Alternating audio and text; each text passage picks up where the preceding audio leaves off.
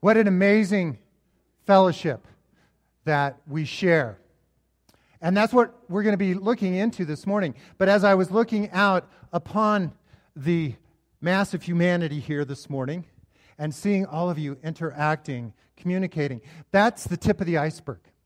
It's wonderful, and it's a blessing, and it is so amazing to see people coming together, interacting, people from all walks of life, and we'll talk about this in a little bit, connecting your lives, beginning to connect your lives together.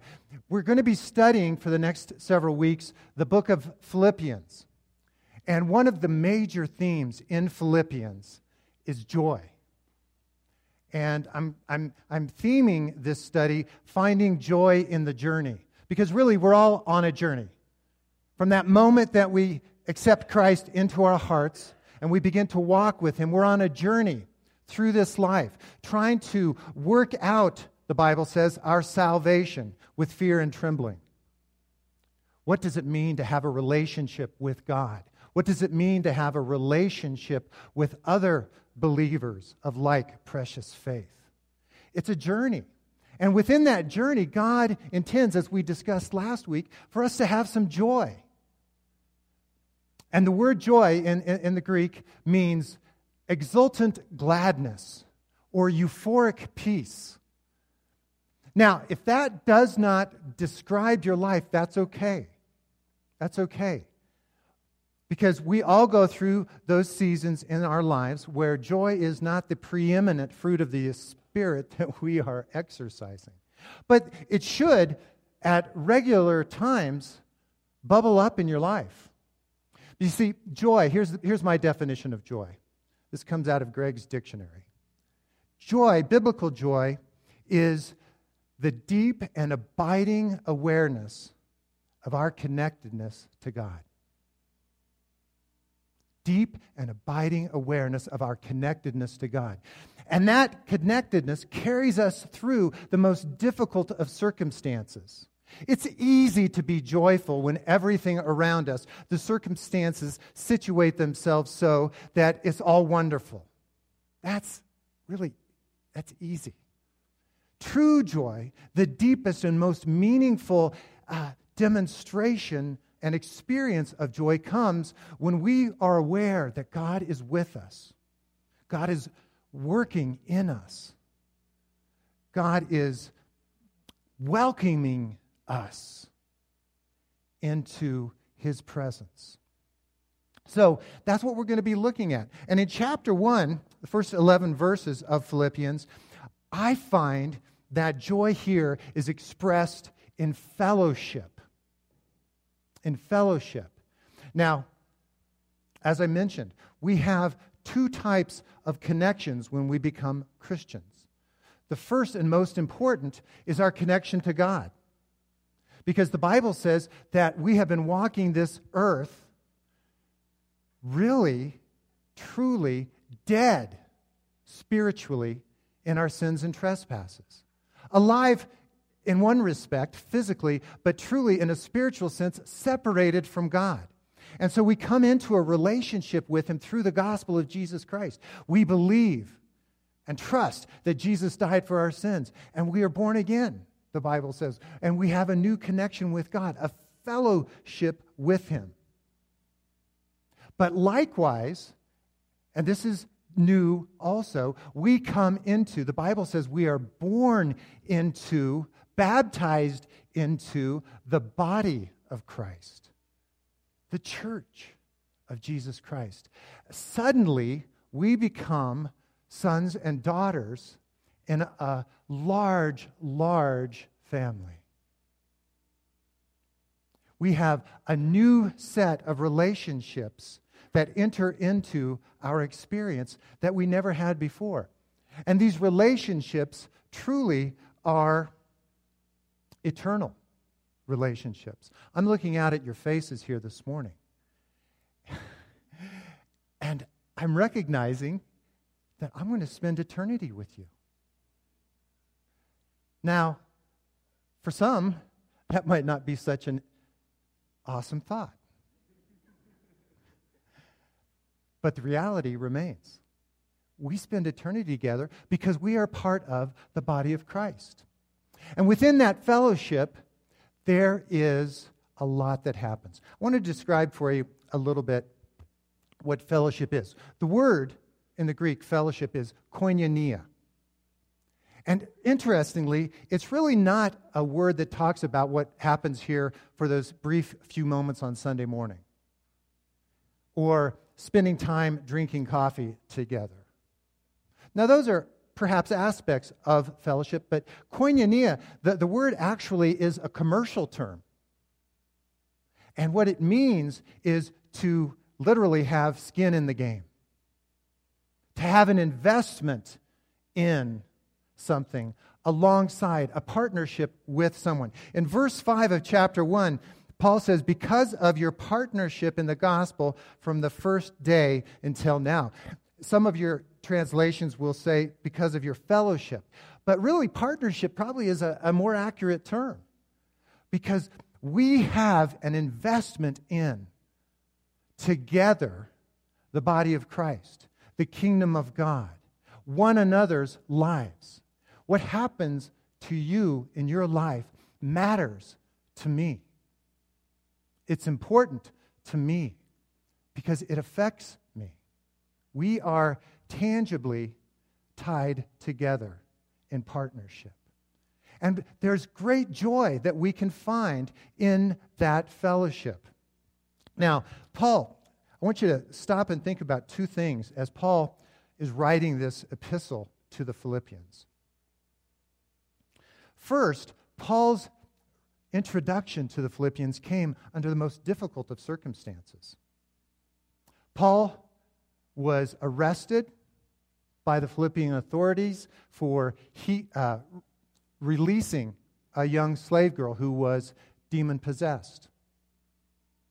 And Paul ended up, along with his companion Silas, in what is called the third prison, which is essentially the darkest, deepest prison that existed. There was no light, very little, if any, oxygen, full of human refuse.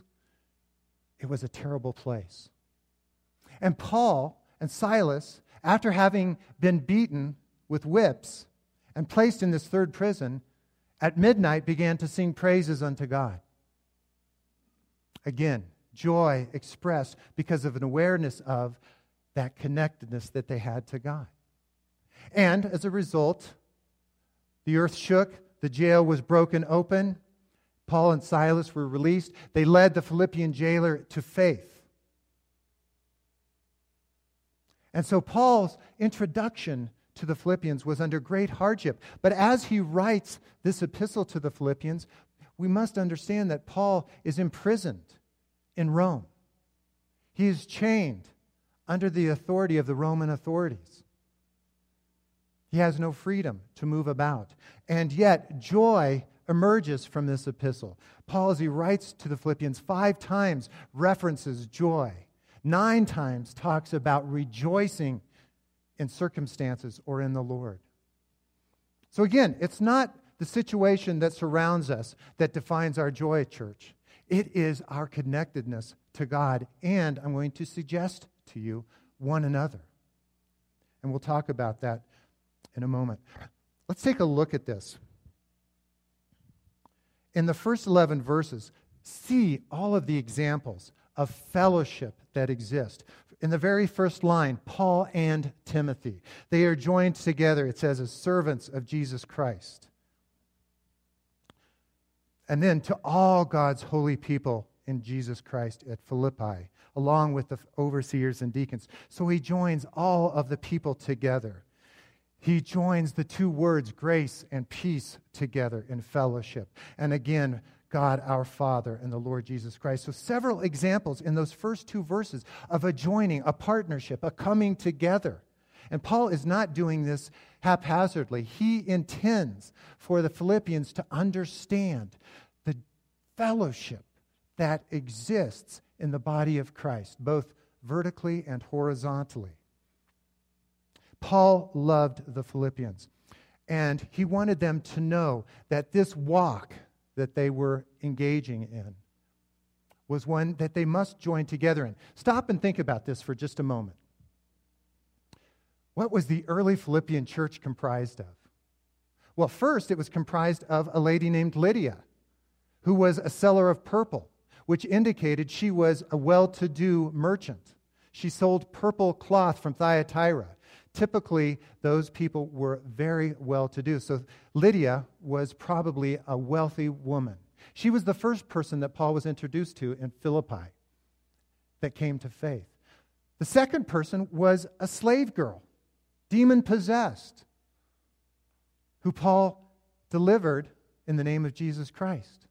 She came into the church. And thirdly, a middle-class Philippian jailer who was probably a Roman citizen. And so you had this mix of this very wealthy woman, this very impoverished slave girl, and this sort of middle-class Roman blue-collar guy. What a diversity within that church. And yet Paul is telling them, you've got to join together. You've got to find strength in the fellowship, the partnership that you have with one another. Also, that you have with God. And I want to read a passage to you to sort of drive home the importance of us joining together. It's found in Ecclesiastes chapter 4, and probably as well as any passage of Scripture, talks about the importance of not being a lone wolf as a Christian, not being a person who decides, I can do this on my own without any other. Listen to what the writer of Ecclesiastes says. He says, 2 are better than 1, because they have a good return for their labor. If either of them falls down, one can help the other up. But pity anyone who falls and has no one to help them up. Also, if 2 lie down together, they will keep warm. But how can one keep warm alone? Though one may be overpowered, 2 can defend themselves. A cord of 3 strands is not quickly broken. So again, from the writer of Ecclesiastes, the notion that we need one another. God has designed it so. In fact, it follows after the very Trinity of God. In the first verse of John chapter 1, verse 1, in the beginning was the Word, and the Word was with God, and the Word was God. So from the very beginning, the triune nature of God, the fellowship, the partnership that existed between the Father, the Son, and the Holy Spirit is subsequently carried out in the body of His church, us. We have a partnership together. Now, the life that we have in the church is not a life that is designed to be lived in isolation. If you want to equate it to a sport, it's a lot like basketball. In the 60s, and now this is going to date me, but 60s basketball, there was a man named Wilt Chamberlain, an extraordinary talent when it came to basketball. 7'1", one of the very first really big men who also could dribble well, move about the court, and play multiple positions. I saw an old black and white video of him playing when he was in college at the University of Kansas. And imagine this. This is a 7'1" center, and he's dribbling down the court, running the fast break. And he takes the ball, throws it behind his back to another player who goes in for a layup. This is in 1956-57. Unheard of, the talent that he had. He scored 100 points in a game. One season averaged 50 points a game. In one game, set the record, 55 rebounds. Probably will never, ever be matched. Extraordinary talent. And yet, in the 13 years that he played in the NBA, he only won 2 championships. And really, the second championship that he won was not in large measure due to him. He was at the twilight of his career. It was really largely due. He was on the Los Angeles Lakers team at that time. the other players on the team. He did not play a primary role. But during that same period of time, there was another center, a gentleman named Bill Russell, who was smaller than Chamberlain, not as extraordinarily talented as Chamberlain, who played for the Boston Celtics. But he integrated himself into the team concept with Boston. He played a powerful defense. He was a rebounder that was, for his height, actually rather extraordinary.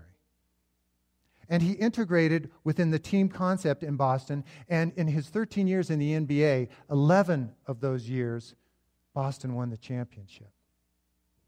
And honestly, church, that is how it works for us. If we're going to be out there trying to be a star Christian, not allowing the body of Christ to play a role in our lives, we are going to be like Chamberlain. We may have some moments, but really there's not going to be any championships. The goal and the purpose of us coming together is not going to be met as it is intended to be. But when we come together, when we join in a team concept, in a process that allows everyone's gifts to emerge, and we take our role in the body of Christ, as it is described in 1 Corinthians chapter 12, amazing things can happen. Yes, some of us are ears, some of us are noses, some of us are hands, some of us are feet. But Paul said, how ridiculous for the ear to say to the hand, I want to be like you. I want to do your job, even though there's really not much an ear can do to grip. But the ear is very good at hearing. So we play our roles. We come into fellowship and we join together, and great things happen. So fellowship, very, very important concept. Very much connected to God's will for your life. We'll talk about that in a few moments. So Paul's writing here. He says, I thank my God every time I remember you. In all my prayers for you, I always pray with joy because of your partnership in the gospel from the very first day until now, being confident of this, that he who began a good work in you will carry it on to completion until the day of Christ Jesus. It is right for me to feel this way about you all, since I have you in my heart. And whether I am in chains or defending and confirming the gospel, all of you share in God's grace with me. Isn't that interesting? That Paul says he is imprisoned in a Roman jail. He has no freedom of movement. And yet, everything that he has done, and we'll see this in the next chapter, that because of Paul's chains, he was able to preach the gospel. And Paul says all of Caesar's household has come to understand and to know about Jesus Christ. So the circumstances of his life served to further the gospel, and the Philippians were still connected to him in sharing the gospel. They all shared in God's grace with him. And God can testify how I long for all of you with the affection of Christ Jesus. This is my prayer, that your love may abound more and more in knowledge and depth of insight, so that you may be able to discern what is best, may be pure and blameless for the day of Christ, filled with the fruit of righteousness that comes through Christ Jesus to the glory and the praise of God. So Paul had this deep, deep affection for the Philippians. It says that he actually loved them with the love of Christ Jesus. The term there actually is from his deepest being. The literal term is from his kidneys. In the Greek, that's what it would read. From my kidneys, I love you. Now, that's not something I suggest any of you saying to anyone else. But in the Greek culture, that's where they believed the deepest emotions emerged from. So he said, from my very bowels, I love you with the love of Christ. What created that in Paul's life? It was the Holy Spirit that gave him that deep affection. Not a topical, not a superficial affection for the Philippians, but a deep affection that mirrored the love of Christ. It was because of the fellowship he understood that they shared with him in the gospel, in the life that God had given to him. There was a a deep connection there. And he says, whatever happens to me, understand that you're in it with me. And whatever happens to you, understand this, that I'm in it with you. I am praying for you with joy, with a great exultation. When I think of you, I remember you and I pray for you with joy because we are in koinonia. We have come together and our lives are irrevocably joined together. We all have skin in this game. And he was confident of this one thing, that he who began a good work in you will carry it on to completion until the day of Jesus Christ. God is at work in us, through us, and for us. He's at work in us because he is transforming our lives. He's given us literally the very Holy Spirit of God to dwell in us as new creatures in Christ. And so everything about us, the Bible says, has become new. Now, we don't always think of ourselves in that way. We don't always think of ourselves walking down the street as, I'm a new creature in Christ. You know, walk up to the person at the grocery store, I'm a new creature in Christ. That's really probably not what most of us do. But it's true. It's true. And he who began that good work in you is also working through you to reach others with that salvation message, with the message that God loves them and that God is for them. God wants them to experience that newness of life that Paul writes about in Romans chapter 6. So God is at work shaping us into the very image of Jesus Christ. Now, here's the deal. Most shaping comes, if you're a sculptor, how does that shaping occur? Well, it occurs through pressure, doesn't it? It occurs through putting pressure on the clay. Or if it's a hard rock, it results through chipping that occurs against the rock in order to shape and to form the substance into the sculptor or the potter's concept of what they want that material to be. Well, here's the reality. And the Bible has said this in Jeremiah. God is the potter. We are the clay. He said that you are his poema, his masterwork. And he's at work in your life, chipping at it, shaping it, putting pressure on it. And the reality of that, church, that you must understand, and this is where joy comes from, this is where that deep abiding awareness of your connectedness to God comes in, is it happens through trial and through tribulation. It happens through persecution and difficulty that you are shaped into the image of Jesus Christ. Now, I don't know exactly what trials, what tribulations you are going through. You know, just existing, just living in this fallen world, I can guarantee you, you're going to experience some difficult things. Sickness, illness, perhaps the loss of a job. And people often ask me, why is God allowing this? And my answer is usually, I don't have a clue, except for that he's shaping you. And that we live in a fallen world where bad things happen. But here's the reality of what's going on, that within that difficult circumstance, within that persecution, or that spiritual battle that occurs when Satan, your enemy, is opposing you, and you are having to take captive every thought to the obedience of Christ. In the midst of that, God is shaping your life. I've watched Bill and Sandy Dowis over the course of the last year just go through extraordinary difficulties. And I'm only calling them out because I happen to have been involved in some of that. Many of the rest of you are going through like circumstances. But a double knee replacement for Sandy. And then she falls down the stairs and breaks her neck and her wrists. And in the midst of all that, Bill almost cuts his hand off. What's going on here, God?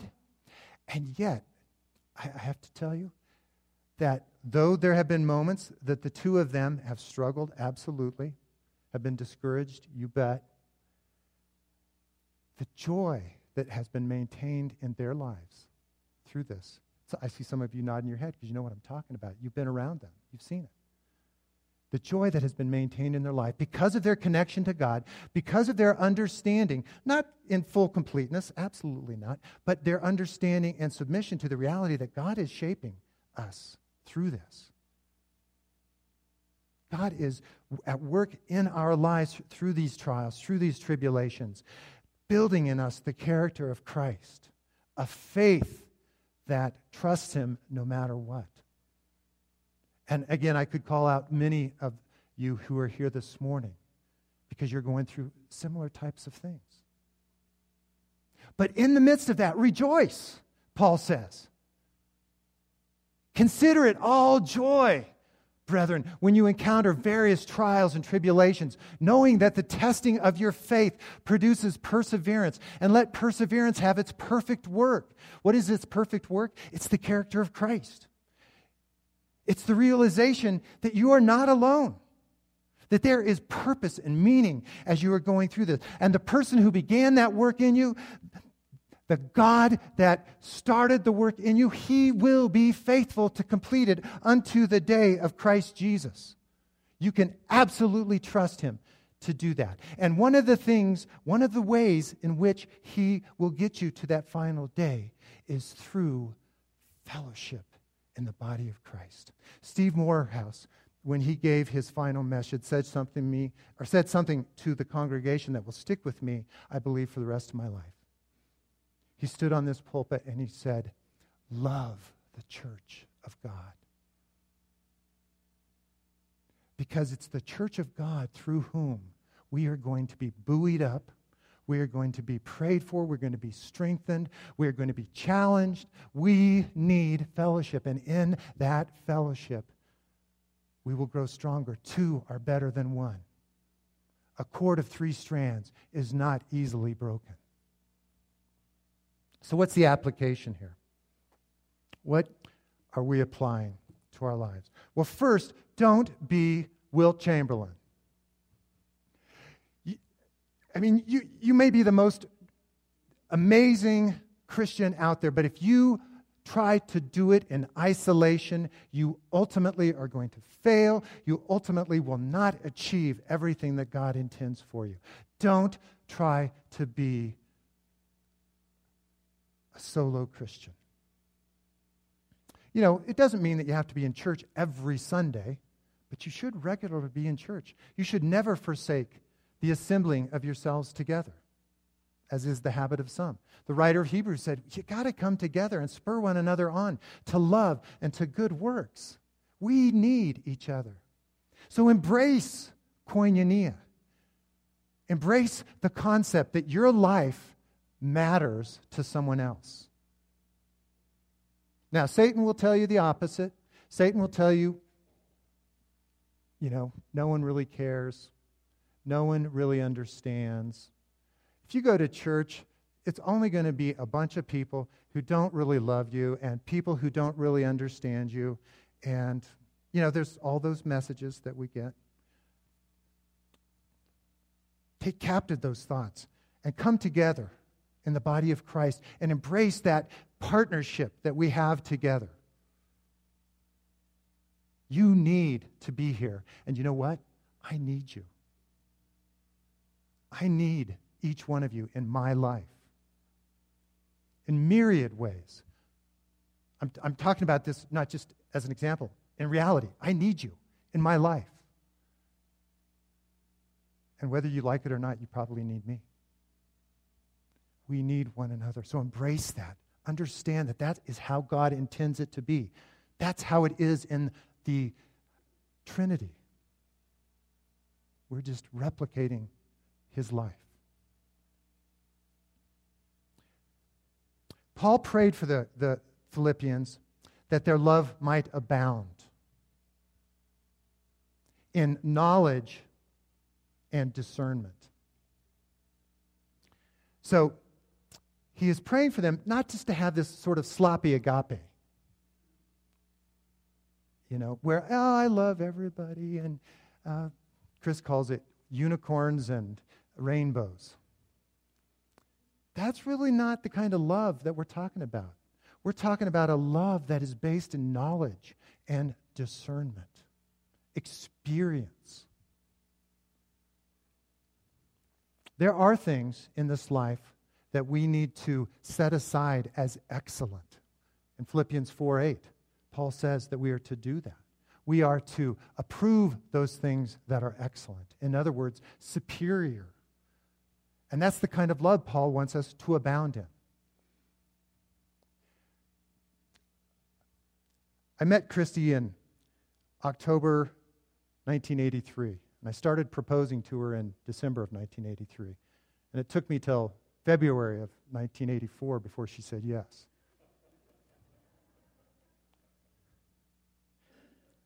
I had some work to do, but eventually she gave in. I didn't know her that long, but I knew that there was a love. I knew that there was something about this woman that I loved. But over the course of the last 33 years, I've studied her face. I've listened to her voice. I've watched her in action. I can see her from a distance in a group of people, and I know exactly which head bobbing about is hers. The love I had for her in 1983 that initiated a string of proposals